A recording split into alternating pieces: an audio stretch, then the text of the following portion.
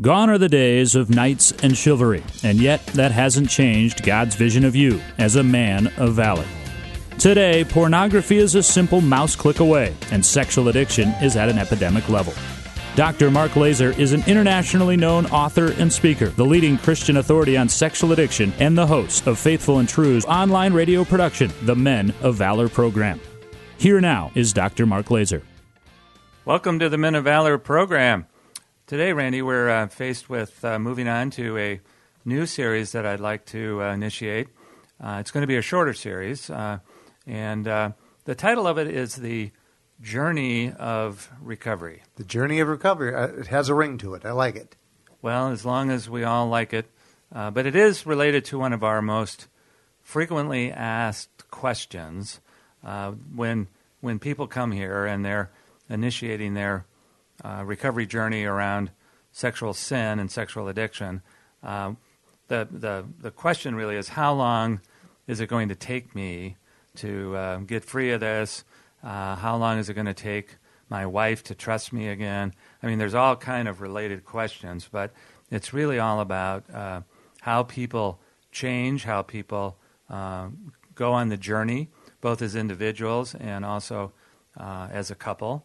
And there's been some actual research about this that I'll be kind of referring to along the way. But basically, I want to talk about the idea that I think is a very basic and essential Christian idea, that our Christian walk with the Lord is in fact a journey, and it's a journey to grow ever closer to Him.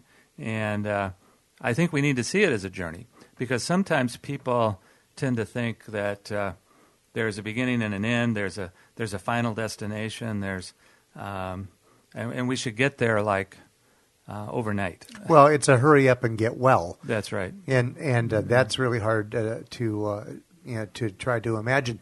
I can see the powerfulness of such a series, because I'm not surprised to hear that it's one of the most commonly asked questions, because by the time that an individual has been devastated by sexual sin, they have identified the need to make this change in their life, right. Their need to reestablish a healthy and intimate marriage, right? And yet at the same time, there's such an uneasiness of experiencing that pain that you want the pain over as soon as possible. Go away. Yeah, please make this go away. Yeah, and I would really like to ground this in one of my favorite stories since I was a boy, and that is the story of the Exodus of the Jewish people out of bondage or slavery in Egypt. And I'd like to make some parallels between that experience and what we go through when we're in recovery for, let's just say, any addiction or any problem. Right. Okay. One of the first things to think about, I think, and I'm going to get into this a little bit more extensively in terms of biblical background than I sometimes do on the show, but one of the questions we need to ask is, how did the Jews get into Egyptian slavery in the first place? Mm-hmm. And we know that goes back to the story of Joseph, and how we all know the story of the sibling rivalry and his brothers selling him into slavery, and he wound up in slavery down in Egypt, and we know the story of how he eventually interpreted dreams, including Pharaoh's, and wound up second in command of Pharaoh. And as a result of one of his dream interpretations, predicted a famine in the land and made provision for that. So that's kind of part of the background. So the parallel there is, I think, that how did the Jews get down to Egypt in the first place? They came looking for food. And we have that great story of the very brothers who had sold their own brother into slavery, now coming on their knees, in front of their brother to get food. Otherwise, they were going to starve to death. And the parallel there to me is that addiction starts when we are hungry, when we are needy, when we go searching for something to fill our hunger. And I think we all need to remember that one of the root causes of addiction is because we are lonely, we are isolated, we don't have the resources that we need, and at times we go perhaps even looking in the wrong places, to get some of those needs met. But that's how the whole situation starts. And of course we know that the Jews, a lot of them moved down to Egypt. It was a friendlier time then. And then, of course, the Bible tells us eventually there was a Pharaoh who did not remember Joseph, and the Jews were getting too numerous, and so the Pharaoh decided to turn them all into slaves. Mm-hmm. And that, I think, is a really great picture of the spiritual warfare that's out there, that we can take something that was a legitimate need in the first place, and if we go looking in the wrong places, and then Satan gets involved in this, it's going to turn into a bondage. And that's what addiction is really all about. It's bondage. So, are you with me so far? Yeah, so far I'm locked into the story. I was waiting to hear what comes next, because as we have talked about in the past, we know that Satan is a liar. Yeah, and we know that our destruction and of course our alienation from God is number one in his heart, is to cause that to happen. That's right. So now we're going to look at the fact that the Jews had been in captivity for several hundred years by the time the change or the journey of the Exodus, the journey of recovery, is really going to start. And of course, one of the things that I think all of us that have needed to make these changes and come out of bondage, come out of slavery, come out of addiction, we have to look at is, how long were we in slavery in the first place? Because, what is true is that sometimes the changes that we're going to need to make are hard to make because slavery has become normal. And that's one of the concepts that I wanted to try to emphasize in this first show, is that sometimes change is hard because slavery has become normal. We don't know any different. We have had the status quo, so to speak, of medicating ourselves or searching for false idols. We have practiced lifestyles that, in a way, in other words, they have become what's normal for us. And there are people who would rather exist with normal or the status quo, even if it's killing them, than they would make the changes necessary to get well. As I'm hearing you explain that, it makes me think of every form of addiction. Every form of addiction. Every form of addiction, it is just so much easier to stick with the norm. And whether the norm be someone's alcoholic tendencies or sexual addiction tendencies, it just would take an enormous amount of work in the eyes of the person living that life to stop what they're doing and to change their life. Right. So I think one of the first elements of change, when we know we're going to come out of bondage or we have the opportunity, is that God will send somehow, some way, an opportunity, a messenger, new information. And we call it new information, meaning that we might not even been aware that what we were struggling with is, in fact, an addiction. That was certainly true for me when I know that one of my own clients brought in to my office the very first book written about sexual addiction, and at that point in time, I hadn't heard the term. Now, I was struggling with sexual addiction. I was in bondage. I was a slave to my own sexual sin, but I didn't necessarily have a word for it. I just knew that this was, part of my life and had been, ever since I was about 11 years old. So what I'm trying to teach here is that there are times when God will choose to intervene, and sometimes that is going to appear to us to be rather inconvenient. There's a consequence. There's a discovery of some sort. There's an explosion of information that that gets us into all kind of trouble.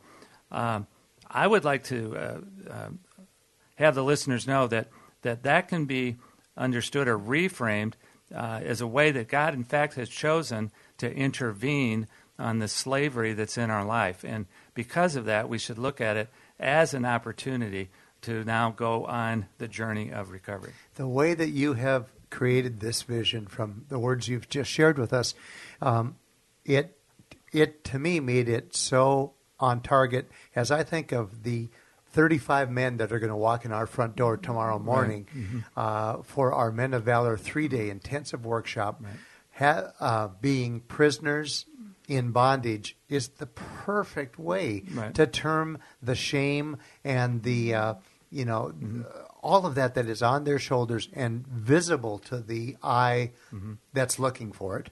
I think that's the perfect way to put that. So to draw that correlation between being a prisoner, being in bondage, being at the mercy of the stronghold on you is very much like the men who, well, it's funny, as you're describing the word addiction, that's one of the biggest stumbling blocks of the men who call here asking questions about the workshop because they don't want to accept that term, label. That label. Yeah. They are petrified at being labeled sex addict.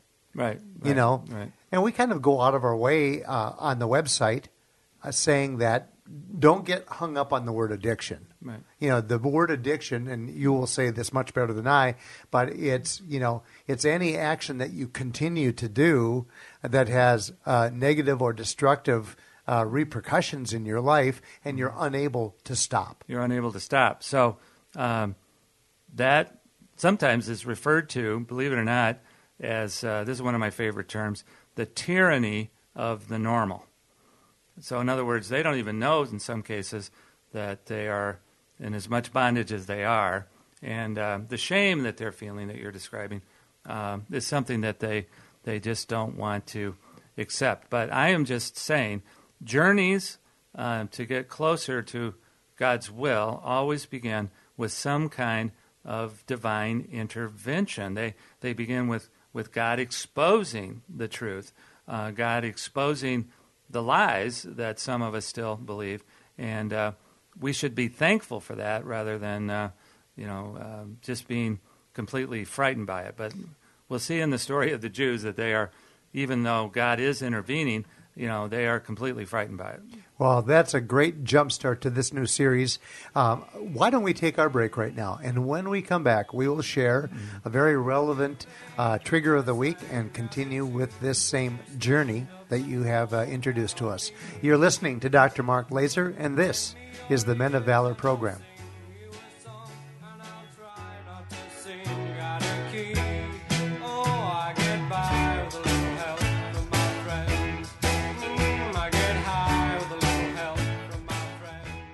Do you struggle with the use of pornography? Faithful and True is a Christian-based counseling center specializing in the treatment of sexual addiction and compulsive behavior issues. Our well-trained staff has the highest levels of clinical expertise combined with personal experience to understand and effectively treat your sexual addiction. We have a proven track record for helping men who are seeking a transformation in their lives. Our Men of Valor 3-day intensive workshops, led by Dr. Mark Laaser and Dr. Greg Miller, are the most effective and affordable treatment program in the country. Our workshop alumni rate our workshops as life-changing. We also offer workshops for spouses and couples. If you're ready to make a change in your life and are seeking a treatment program provided by the top Christian experts in the sexual addiction field, visit us today at faithfulandtrue.com to learn more. That's faithfulandtrue.com.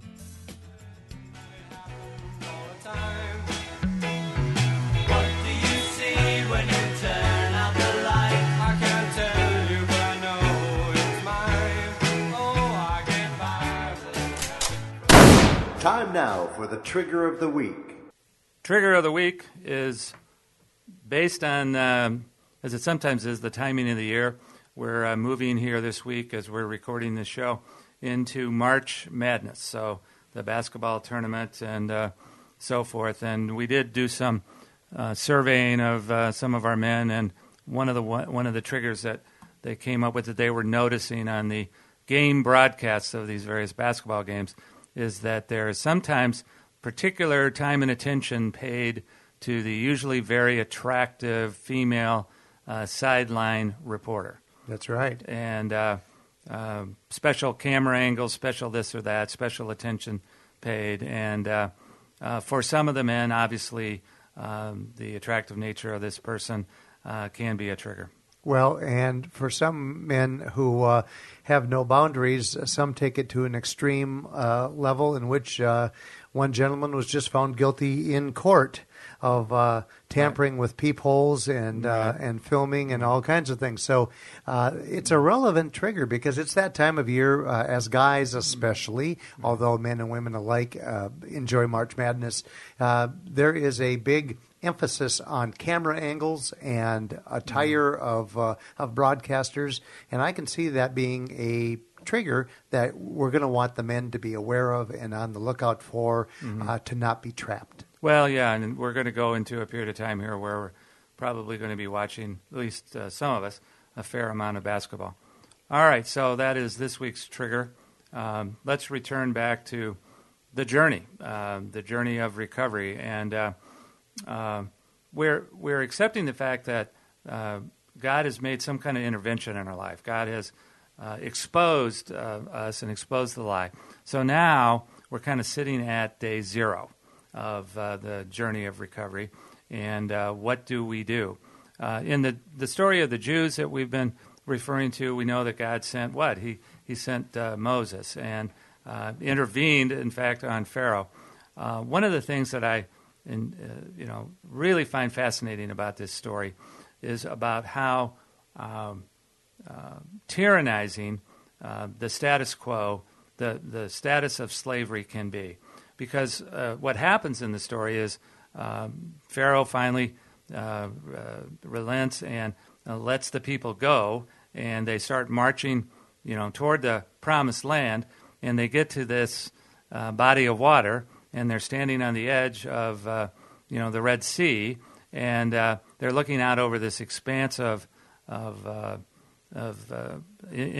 impassable water, and they can hear the hoofbeats of Pharaoh, who's changed his mind and has come chasing after them. And what do they want to do at that point? After having seen the intervention of God a number of times in Egypt, do they have faith at this point? No, they don't. They basically, some of them say, let's just lay down and let's go back to Egypt. And I think that's part of the tyranny of the slavery and the bondage of addiction. Sometimes I think to some it seems so much, in a way, easier to go back to what we've known for so many years. So it's going to take a lot of faith to know that God can part the waters and take us on the next leg of the journey. And I've often wondered, as I think about the parallel to the story, here we have a body of water, and what is that comparable to in terms of what we're facing? And I think about it in terms of the tears that is going to be required. Recovery requires a lot of sadness. It requires getting in touch with our sorrow, getting in touch with our deep grief about things that happen to us, things that we have done, things that we have done to others. And there's going to be a lot of emotions that we have to face into. And so that is the parallel that I draw. To take the next stage of the journey, to escape the land of slavery and to go on the journey, we're going to have to face into a lot of emotions, and we have to have the faith that God is going to walk with us in that and support us in that and never cause us to face into anything that we don't have the resources to deal with. Can I ask you a personal question? Sure. As you approach your 29th anniversary Yeah. of sobriety later this month. Do you recall that moment? Yes, I do. It occurred really at a number of times in the treatment process, where whether it was at the treatment center, in the counseling center later on, I knew I faced into very painful memories, very painful life experiences, a lot of deep grieving around some things that I was not able to get when I was growing up. And yes, I can remember actually a number of moments when I just, really sought the faith to know that God was walking with me. And well, I just had this feeling that you knew how relevant what you just told us was, that I was interested to know if you remembered that moment in your story, and obviously you do. Yeah, well, there are moments. Yeah, plural. Mm-hmm. Yeah. Well, now the next part of the journey, and this is the one that I think bothers people the most, is the Jews, of course, get over into the desert, basically, and they're a ragtag group. They've never been organized or self-governed, and they've been slaves. All of them have known nothing other than slavery, and so now they're over there and they're wondering, what they're going to eat, what they're going to, do for water, and God, of course, provides, as we know in the story, manna from heaven and provides for their every need.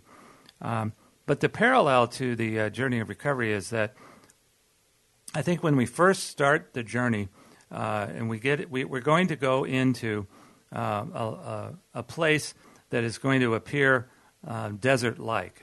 We don't have the resources that we used to use to medicate our feelings, to get rid of emotions we did not want to have.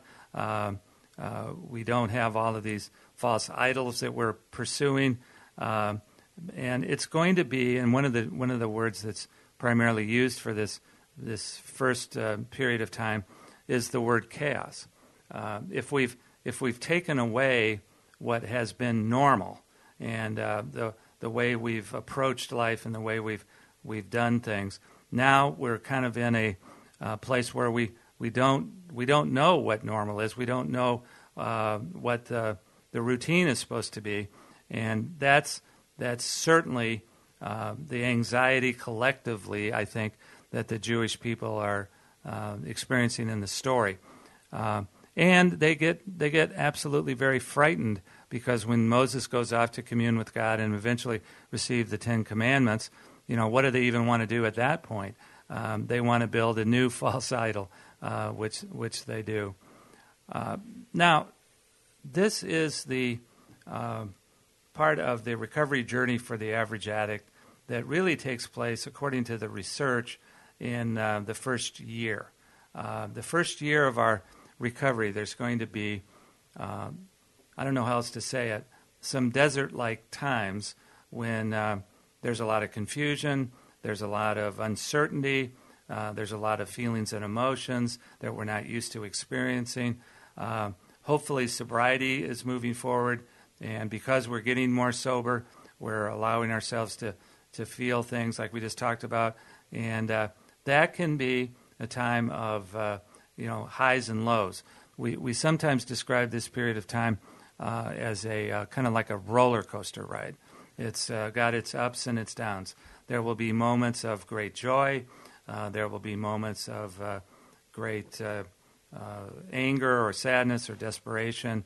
And there's going to be a lot of times in this first part of the journey in the desert, where we don't think we're making progress. I was just going to ask that. I'm sure that there's a stage there where you're uncertain that you're making progress. That's right. And so we have to remember that we haven't seen the promised land. We don't know what it's like to be healthy, and we're just going to have to. And this is what I wanted to talk about as we close for this very first stage of the journey. This is where I think we really need to depend on community, people that have been on the journey ahead of us and maybe have seen the promised land, and can describe it to us and model it to us in terms of the peaceful like feelings that it brings to know what it's like to be there. But I can't emphasize enough that in this first stage of the journey, in this chaotic desert-like time, we're going to need a tremendous amount of community. Well, once again, it's back to your reoccurring theme of the importance of accountability and community. Right. What I see listening to you and trying to imagine that journey is what complicates it for those that struggle with sexual purity is that this is not a singular journey by yourself when you're a married individual and you're trying to find salvation for not only yourself personally, but salvation for your marriage. That's right. So we all need companions on the journey. And for those of us that are married, we talk about this journey at the couples workshop that we do. And we definitely want to encourage the couples to know that they can, in fact, be companions on this journey if they can see it for what it is. It's not something where the addict is going to all of a sudden get healed, get well, and everything is better, and now they don't have to think about it anymore. I think one of the things we're trying to emphasize in this show is that this first period of time is probably going to last up to a year, and it's not always going to feel that great during that year. It's going to be that roller coaster ride. If you are on this journey as a couple, be of good faith and support each other and get community for yourselves as a couple. I think that's a huge thing as well. Well, I'm excited about this series, and although it may be a brief number of shows that will go into it, I think that the message to be delivered is a powerful one. You have been listening to Dr. Mark Laaser. I'm Randy Everett, your co-host, and it's our pleasure to bring you the Men of Valor program. We thank Aaron Willman, our director of technical issues, and despite the fact that we had a brief one this morning, you didn't even break out into a sweat. You just handled it. We appreciate you greatly. We hope that today's message and that this series will be of great benefit to you. And as you go into this week, we pray that you'll have many blessings and great vision. You've been listening to the Men of Valor program with Dr. Mark Laaser. For information about this program or to learn more about Faithful and True, visit us at faithfulandtrue.com. That's faithfulandtrue.com.